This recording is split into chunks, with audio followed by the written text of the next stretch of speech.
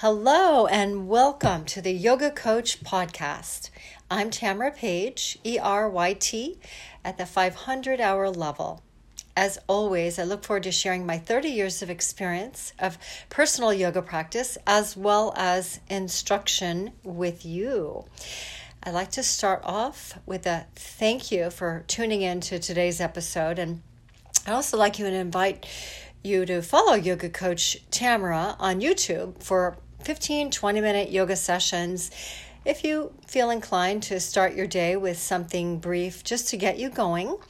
And if either of these platforms are meaningful or helpful in any way, please subscribe and share with others. In today's episode, I'm honored to introduce a very special guest, Eric Krompak, 48 years of age, who relocated from Ohio, where he was born and raised, to Florida, to Sarasota, Florida, that is. Eric has two undergraduate degrees in both accounting and film and has pursued both areas. In 1995, Eric broke his fifth cervical vertebra in an automobile accident, resulting in spinal injuries with a diagnosis as a quadriplegic. And Eric is here today to share his experience of how he actively participates in the practice of yoga in one form or another for half a dozen years. Eric, it is an honor to have you here today. Thank you so much for your valuable time and really appreciate your sharing your very inspirational story, as I think that it pertains to a life well lived, particularly for one who is a shining example of someone who practices yoga. So thank you again for taking the time and for your very motivational story of courage, strength, and resilience with the listeners of today's Yoga Coach Podcast. All right. Well, thank you, Tamara. Thank you very much. I'm happy to be here. Happy to talk to you. It's been nice meeting you and going to your class. As it pertains to yoga, like you said, I started out about half a dozen years ago. I broke my neck in 1995, and, you kind of try to figure out what you can do and how you can do it and how you can modify things so that you can do it. Would you mind sharing your backstory with our listeners? I know your story, but I think it would be very meaningful if you're open to sharing your story. In terms of the injury itself? In terms of, where you were in your life. I know you were on a ski trip and there was an accident and what transpired and how that life-altering accident might have shifted. Sure. I was 22. I had finished college, been working for about 9 months, and was on a ski trip. We were midnight skiing, so we were coming back from the ski trip at about 6 a.m. and wow, midnight skiing. Yeah. That's pretty radical. It's one of those. It was cheap and it was fun. So you just ski all night and head home. But we were driving back and one thing or another happened, and our vehicle, we were in an SUV at the time, our vehicle rolled over about 5 times. And did you say that you saw the driver falling asleep at the wheel or some? I believe the driver drifted off, and when I woke him up, we're on a single lane highway, middle of the night, nobody around, dark outside. When I woke him up, he oversteered, and that's what caused the SUV to roll. And so we rolled over about 5 times. I bumped my head. They life-flighted me to the hospital, and ever since then I've been paralyzed from about the mid-chest down. I know you can see my function level sitting here, but just to give people kind of an idea, I can feel from the mid-chest up. I can move my arms, drive a power wheelchair. Certain muscles are weaker than others. Certain muscles are stronger than others. And so then it was a matter of sort of rebuilding the parts of my body that did work still. and also, I guess what's the word I'm looking for? Modifying things so I could use them, or finding activities I could do or modify in such a way that I could do them. So, for example, yoga. Last week, I recall you going out on an outing over the bridge, over the very large wrinkling bridge where you could literally take the chair up the bridge and back down it by yourself as a daily fun outing. You want to tell us a little bit about that? I like doing things like that. The chair, I mean, you're in the chair all the time, and goes a certain speed. You might as well use it for fun and practicality. Yeah. So, I like to go up over the bridge, large flat areas where I can go fast.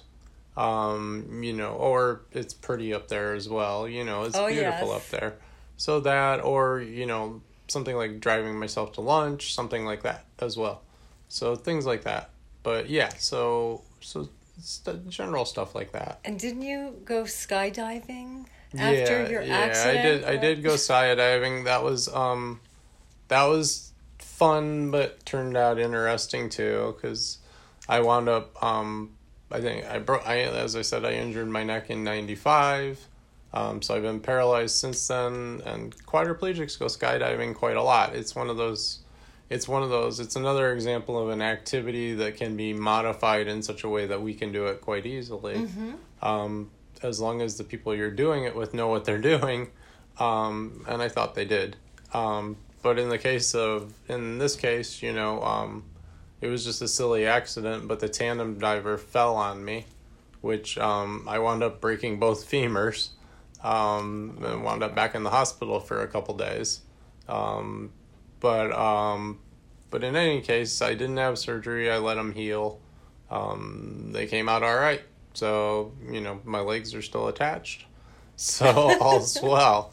And for those of you who are not able to see Eric, because this is not video, it's audio, his posture is extraordinary. Every once in a while, he'll ask somebody to move his pant leg, a little shift to the left or the right, because he can literally feel whether he's sitting up straight, whether he's in balance. He is so consciously aware of his body, and it's astounding and actually remarkable to me. And that's why, I was so enthralled with Eric, who literally rolled into our yoga class 2 weeks ago on a Saturday afternoon. He said, I just think I'm going to swing by. And, here we were practicing yoga, and he just rolled in, and to my surprise and to my astonishment, he was able to do the very thing that I'm always encouraging people to do in class, which is to modify your practice and to do what is convenient and capable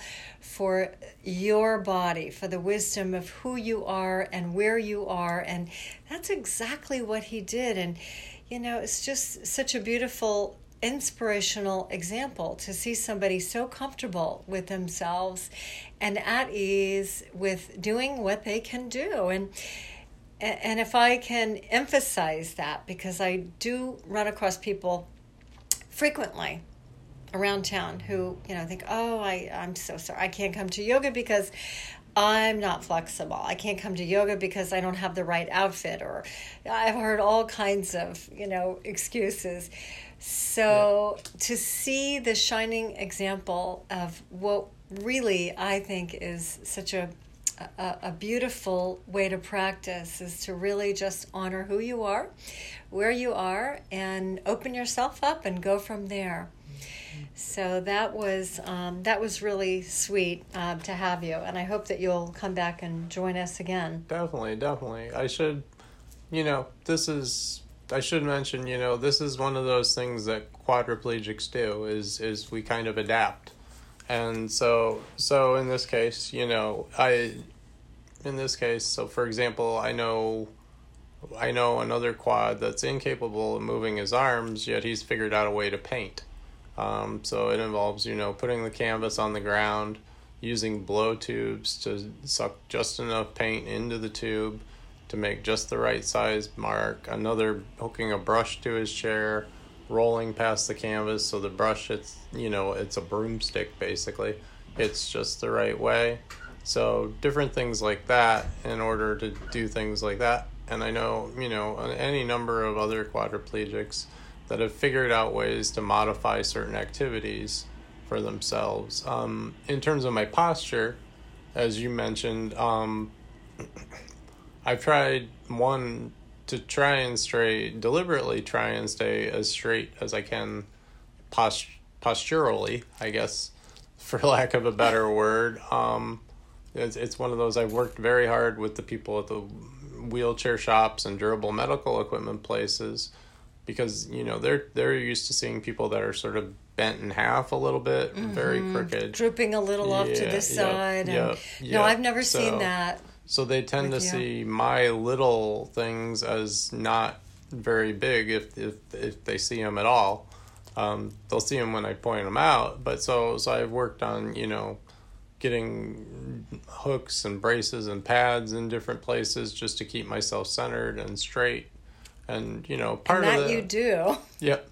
Part of that is for comfort purposes, and part of that is for, I just don't want to end up crooked at some point in life. Right. To the point where, if you sit me in a bad position for long enough, right, which I guess applies to everybody to some extent, they're going to stay that way.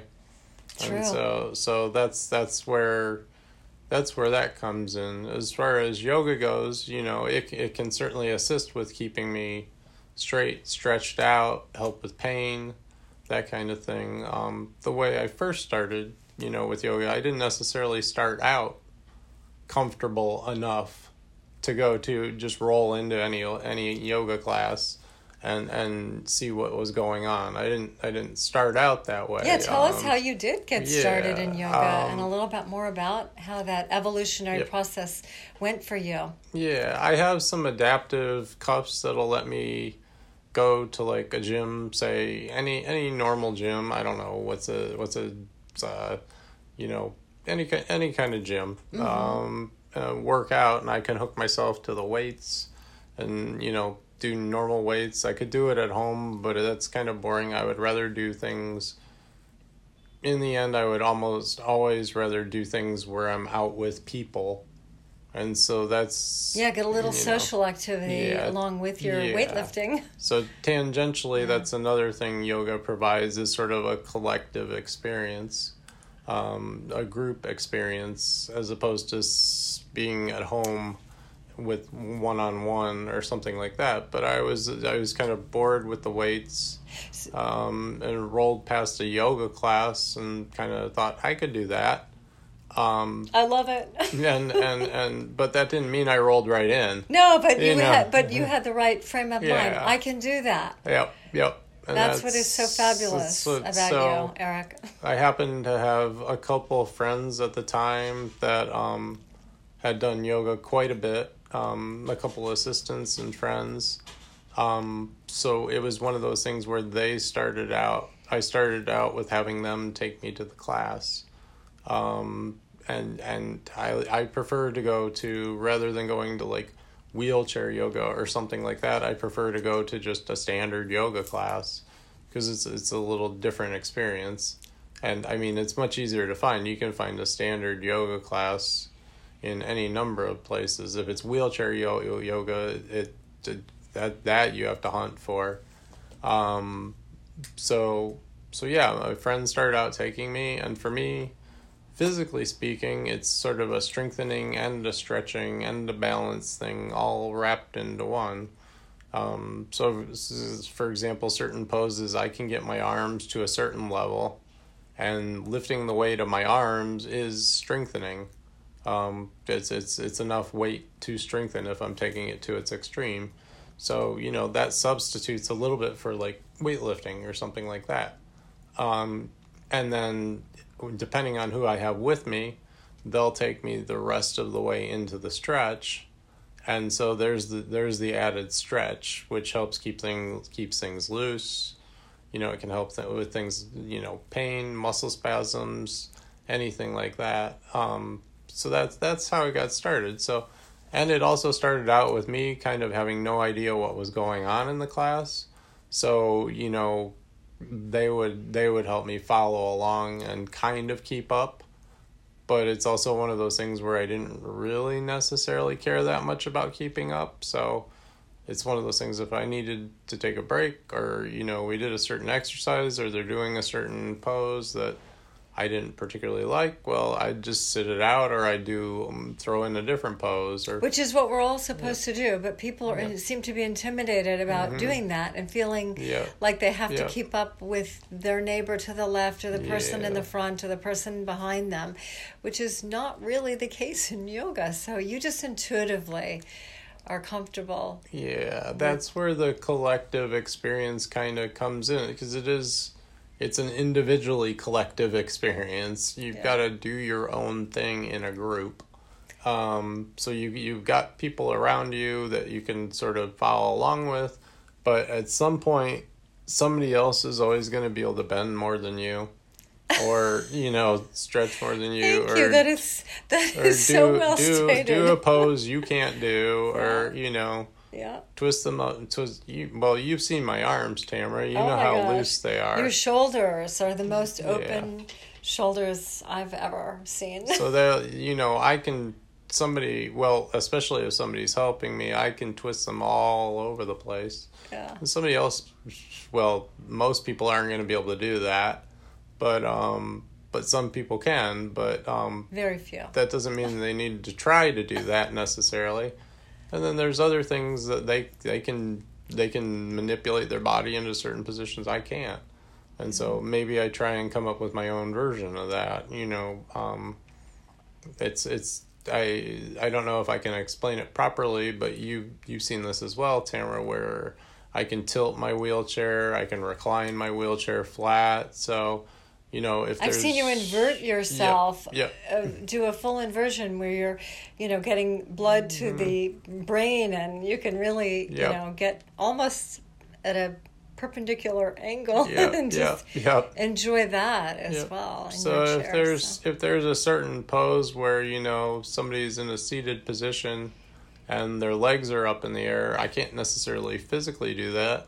But I can use my chair to elevate my legs and tilt the chair slightly, and I still may not necessarily be exerting the same effort they are, but I'm still sort of there, and kind of doing whatever kind of works. So here we are talking about all of the physical attributes, and just a few days ago, Eric and I were having a conversation, and I mentioned to him, that originally yoga started 5,000 BC, and there was nothing that related to all these physical postures back then in the origin of yoga. There was one pose. It was called the seat of yoga. And it was established by the ancient sage Patanjali, who wrote the Yoga Sutras of Patanjali. So yoga really was never intended to have all this physical movement and all these gymnastic things that we seem to do. That was an evolutionary instrument that came along over time, because the sages realized, oh my gosh, some people just can't sit and quiet and calm and quell their mind. So poses were introduced much later. Originally, the seat of yoga was under the influence of the second Yoga Sutra, Yogas Chitta Vritti Nirodha, which is Sanskrit that translates to, I practice yoga in order to cessate the fluctuations of my mind. So when teachers train to become yoga instructors, we understand that, yes, it's fun, and yes, we do all these physical movements, but there really is a method to our madness. We have you lining up, creating good alignment skills, working with your physical body so that ultimately we can get you to quiet your mind. And that is really the essence of yoga, because the mind is very powerful. And as, one of the great sages, BKS Iyengar, said, the mind is like a pack of wild horses. It wants to run off here, there, and everywhere. And we can get caught up in our stories and believe them and, try to move things in the direction that we think they should be going when they act. We get so caught up in this whole monkey mind and all this business of 7,000 thoughts a day, I believe. So yoga, the practice of yoga. You did the math on that? Well, that's what they say. Yeah, really? Wow. About 7,000 thoughts per day. And it's not my number, but that's what the research shows. Yeah. So our job, really, as a yoga instructor, is not to, help people perfect their poses. That just helps them to get aligned and starts to create more space in the body. And once you create more space in the body, your body just helps to quiet the mind down. So that is the ultimate goal. So this seat of yoga is really the most important posture that there is. So I guess having this conversation with you, what I'm wondering is, have you found that your practice of yoga has helped you in any way to create more clarity and calm and quelling the mind as well in your seat? I would say so, yes. I mean, I am literally seated all day for 14 hours a day. But I think to some extent there's a little bit of learned behavior pre-yoga from possibly being in the hospital. And, I spent in total 4.5, 5, 6 months in the hospital when I was initially injured. And nothing happens when you want it to happen. And, there was a point where I was kind of just in bed, for example, not able to scratch an itch or something like that. So, there is some learned behavior there in terms of just gotta calm down and not think about it and that kind of thing. So I can sort of, recline in my chair and stare at the ceiling forever without really thinking of it. But in terms of yoga itself... So that's a great example of just how powerful the mind is. If you refrain from scratching those itches and you just sit through it, which is what yoga teaches us to do. But in your case, you were in the hospital and that's why you did it. But that's what we talk about, is when you're sitting in a state of meditation and there's a bee buzzing around you, how to not react to the external situation. But go ahead, I'm sorry. No, it's okay. In general, I still react by rolling away from the bee as fast as possible. But or an itch, or I was using, I know. I'm just joking. Whatever that external thing is that wants you to take your attention away, how to just create the power of the mind to overcome that itch or overcome whatever situation it is. And that still applies to a certain extent. There are still spots, that on the top of my head or my back that I can't get to by myself. And so if there is an itch, there's times I'll ignore it for 20 minutes before I have someone even bother with it. Wow. Just because I've gotten a little bit used to it. Some of it's just stubbornness and not wanting to ask somebody. But in the case of yoga, I think to a certain extent, yes, of course. With the way my balance is when I'm in assorted poses, I'm focused enough on what's going on that really I can't really focus on anything else. So it sort of centers your mind that way. I think that's what we call the one-pointed focus. Does that kind of make sense the way I'm describing it? Complete, because as a yoga instructor, that is ultimately what we're looking for. We practice something called dharana, which means concentration, one-pointed focus. That's why you hear all these buzzwords about mindfulness and living in the moment. That's really what that is. Because if we're trying to think of a myriad of thoughts, or we're multitasking, it's always, there's always going to be nervousness associated with it. So intrinsically done that yourself. No one had to teach you to do it. It's astounding. To a certain extent, but I guess I'll use the word better at yoga now than when I started, in terms of like knowing, certain muscles don't work. So example, I don't have triceps. So if I take my arm up to a certain height, bend it a certain way, eventually it's going to drop on my head. So I've learned to sort of manage that drop, manage that balance, and also with regard to the poses, I'm you've seen this, Tamara. If you lean me a certain way far enough, I will just keep going. My body will not come back. So it's one of those things where kind of taking it right up to the edge, even if I have someone helping me, of how far I can bend this way or that way, and again focusing on what body parts are where, right, to sort of center my head, and so. And he does like to play his edge. so that's kind of how that works. But I know with regard to yoga, it does help with focus in terms of what goes on post yoga. So for example, if I start out my day, say it's 9:00, and I don't really have much to do. Well, I have things to do. It takes me a while to actually get into them, whether it be on the computer. Let's use the computer as an example. I've got 6 things to do on the computer, and I may, for lack of a better word, screw around for half an hour before I actually get things going. Whereas if I go to a yoga class, say at 9:00, and spend 45 minutes or whatever doing some yoga, when I come back, I tend to dive right in. So I tend to, I guess it clears things out a little bit.